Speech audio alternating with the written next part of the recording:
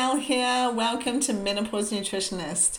I believe women can thrive in menopause and have the body composition of their choice if they master their nutrition and lifestyle. We're going to have a little chat about menopause and cardiovascular exercise because I personally have been in a number of different conversations this week about it, and there seems to be some conflicting messages, I'm going to say, that are being put out for women in menopause and whether they should be doing cardio exercise or not. And I want to talk that through today.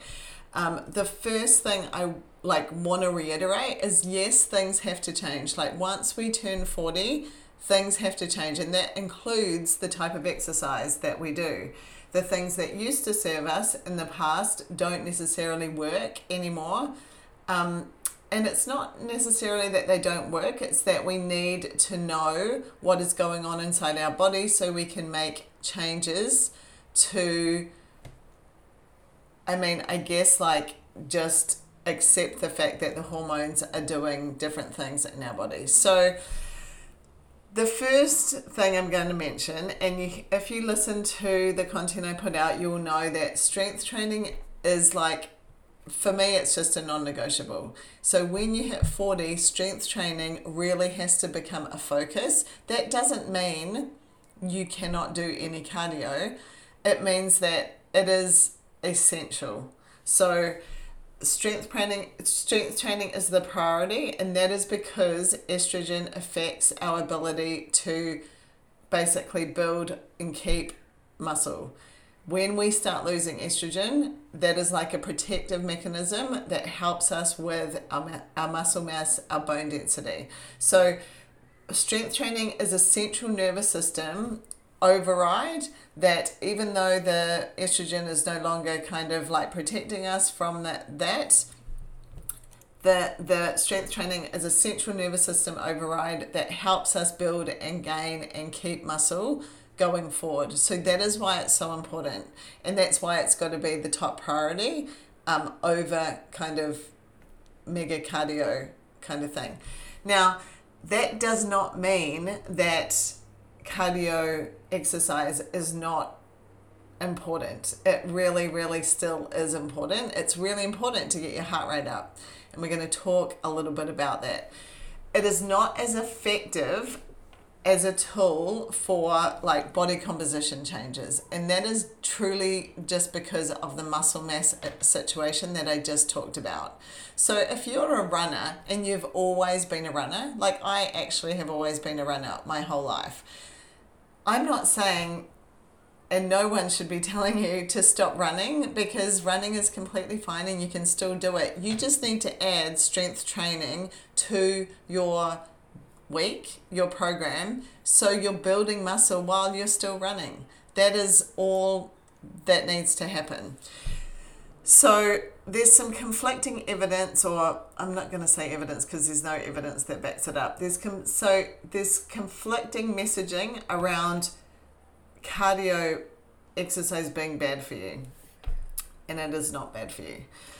I'm going to talk through it. So the first thing is, our heart health is essential. Heart disease and heart issues are the biggest killer in the world. So basically what we need to know is that we need to protect our heart and make sure our heart is healthy. And of course, cardiovascular exercise helps our heart rate get up and helps maintain a strong, healthy heart. So that is essential. And there's lots and lots of research. If you go into PubMed or any of the research, it's all there showing how important cardiovascular exercise is. Now, not only for everyone, but also in menopause. There's tons of research showing why it's so important.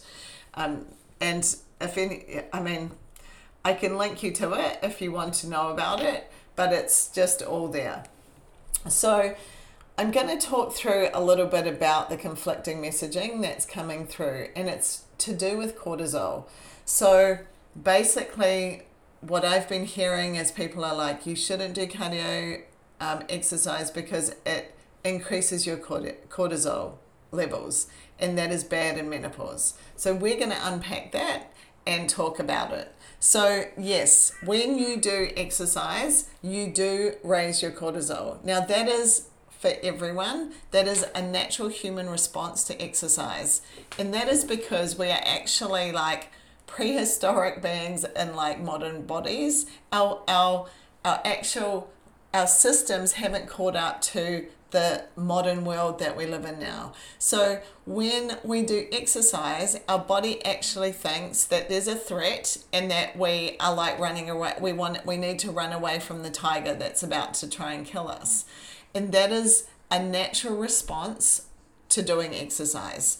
So when you understand that, that is normal. So we might do, like for me, I do CrossFit. I go to CrossFit. I do a workout for 20 minutes. I have a heightened level of cortisol while I'm doing that workout because my body needs that to actually go through the process of doing the exercise. And then after, we do our recovery, we do our stretching, we bring our body back down, and then we recover and move through our day, and we're completely fine, and we recover. That cortisol is all good. The issue with menopause is having heightened levels of cortisol 24/7. That is not a good situation. So there's a big difference from doing exercise and having a cortisol spike, which is completely normal, to having a heightened level of cortisol that you are dealing with day in, day out. That is very bad. And it's not good for anyone, but it's exacerbated in menopause because of all the symptoms that we suffer with. So I hope that makes sense. So exercise per se is like, I mean, I do cardio just almost every day, like 6 days a week.